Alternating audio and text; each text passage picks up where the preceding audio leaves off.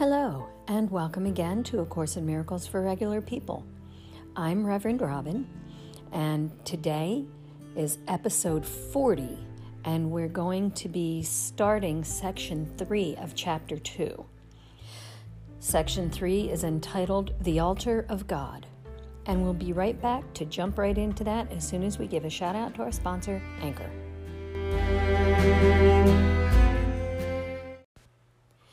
And we're back. Section 3, The Altar of God. I love this first statement. The atonement can only be accepted within you by releasing the inner light. I just love that. In my imagination, I see like an image of myself where my heart just starts to glow and spread beautiful, pure white light out beyond my physical body. And I just feel like that's a way of reconnecting with God. And with each other. We all have this beautiful light. It's what our spirit is. So the atonement can only be accepted within you by releasing the inner light. Since the separation, defenses have been used almost entirely to defend against the atonement, and thus maintain the separation. This is generally seen as a need to protect the body. The many body fantasies in which minds engage arise from the distorted belief that the body can be used as a means for attaining atonement. The Bible says it's by faith that we're saved, not by works.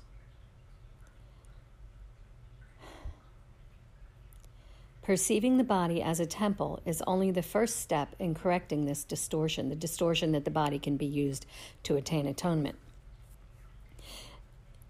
It's only the first step because it alters only part of that erroneous belief. So perceiving the body as a temple does recognize that atonement in physical terms is impossible. That's why the Bible says, and it's by faith that we're saved, not by works.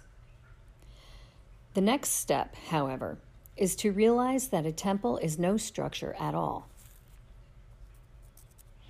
Its true holiness lies at the inner altar around which the structure is built. Yeah, I had a really cool revelation of that. A few months ago, I was participating in something called transcendence. It's like transcendence, but it's dancing and releasing like old emotions, and it's just this really cool thing. And at the end of it, I was just laying on the floor, resting and pondering what I had experienced. And this idea came to me. You know, people say my body is a temple, and they seem to mean that their body is holy, so they're only going to put into it good things. But what this is saying, and what I realized, is that the body isn't holy. The body is the temple, but it's the spirit that makes the temple holy. So this is saying that the temple is no structure at all. Its true holiness lies in the inner altar around which the structure is built.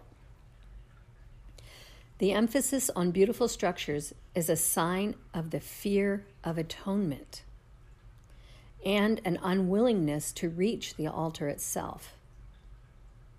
So if we're so concerned with our outer appearance that it consumes all of our time, that is an indication that we are afraid of the atonement. and that we're not willing to really go deep and discover who and what we really truly are. The real beauty of the temple cannot be seen with the physical eye. Spiritual sight, on the other hand, cannot see the structure at all because it is perfect vision. It can, however, see the altar with perfect clarity.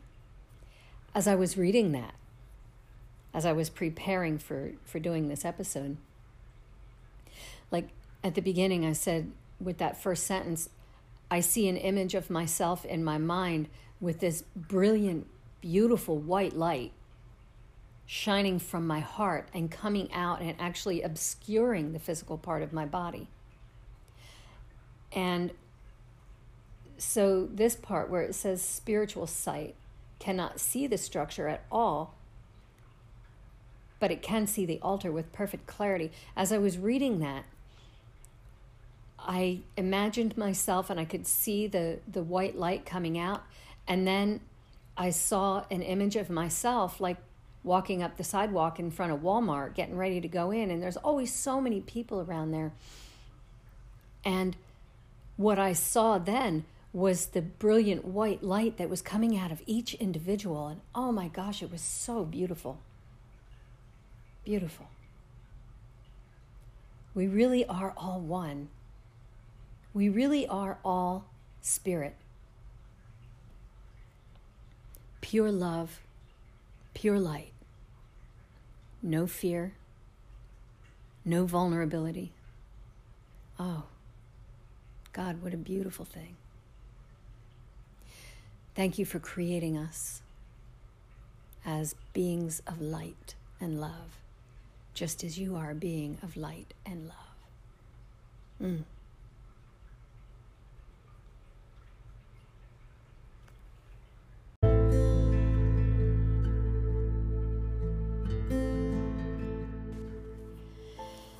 That was such a beautiful segment that we did there.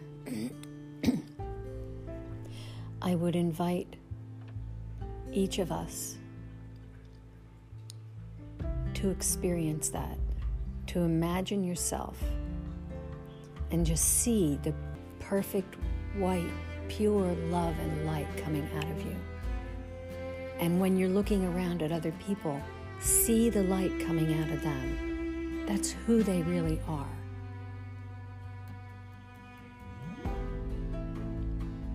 Much love. Many blessings. Namaste.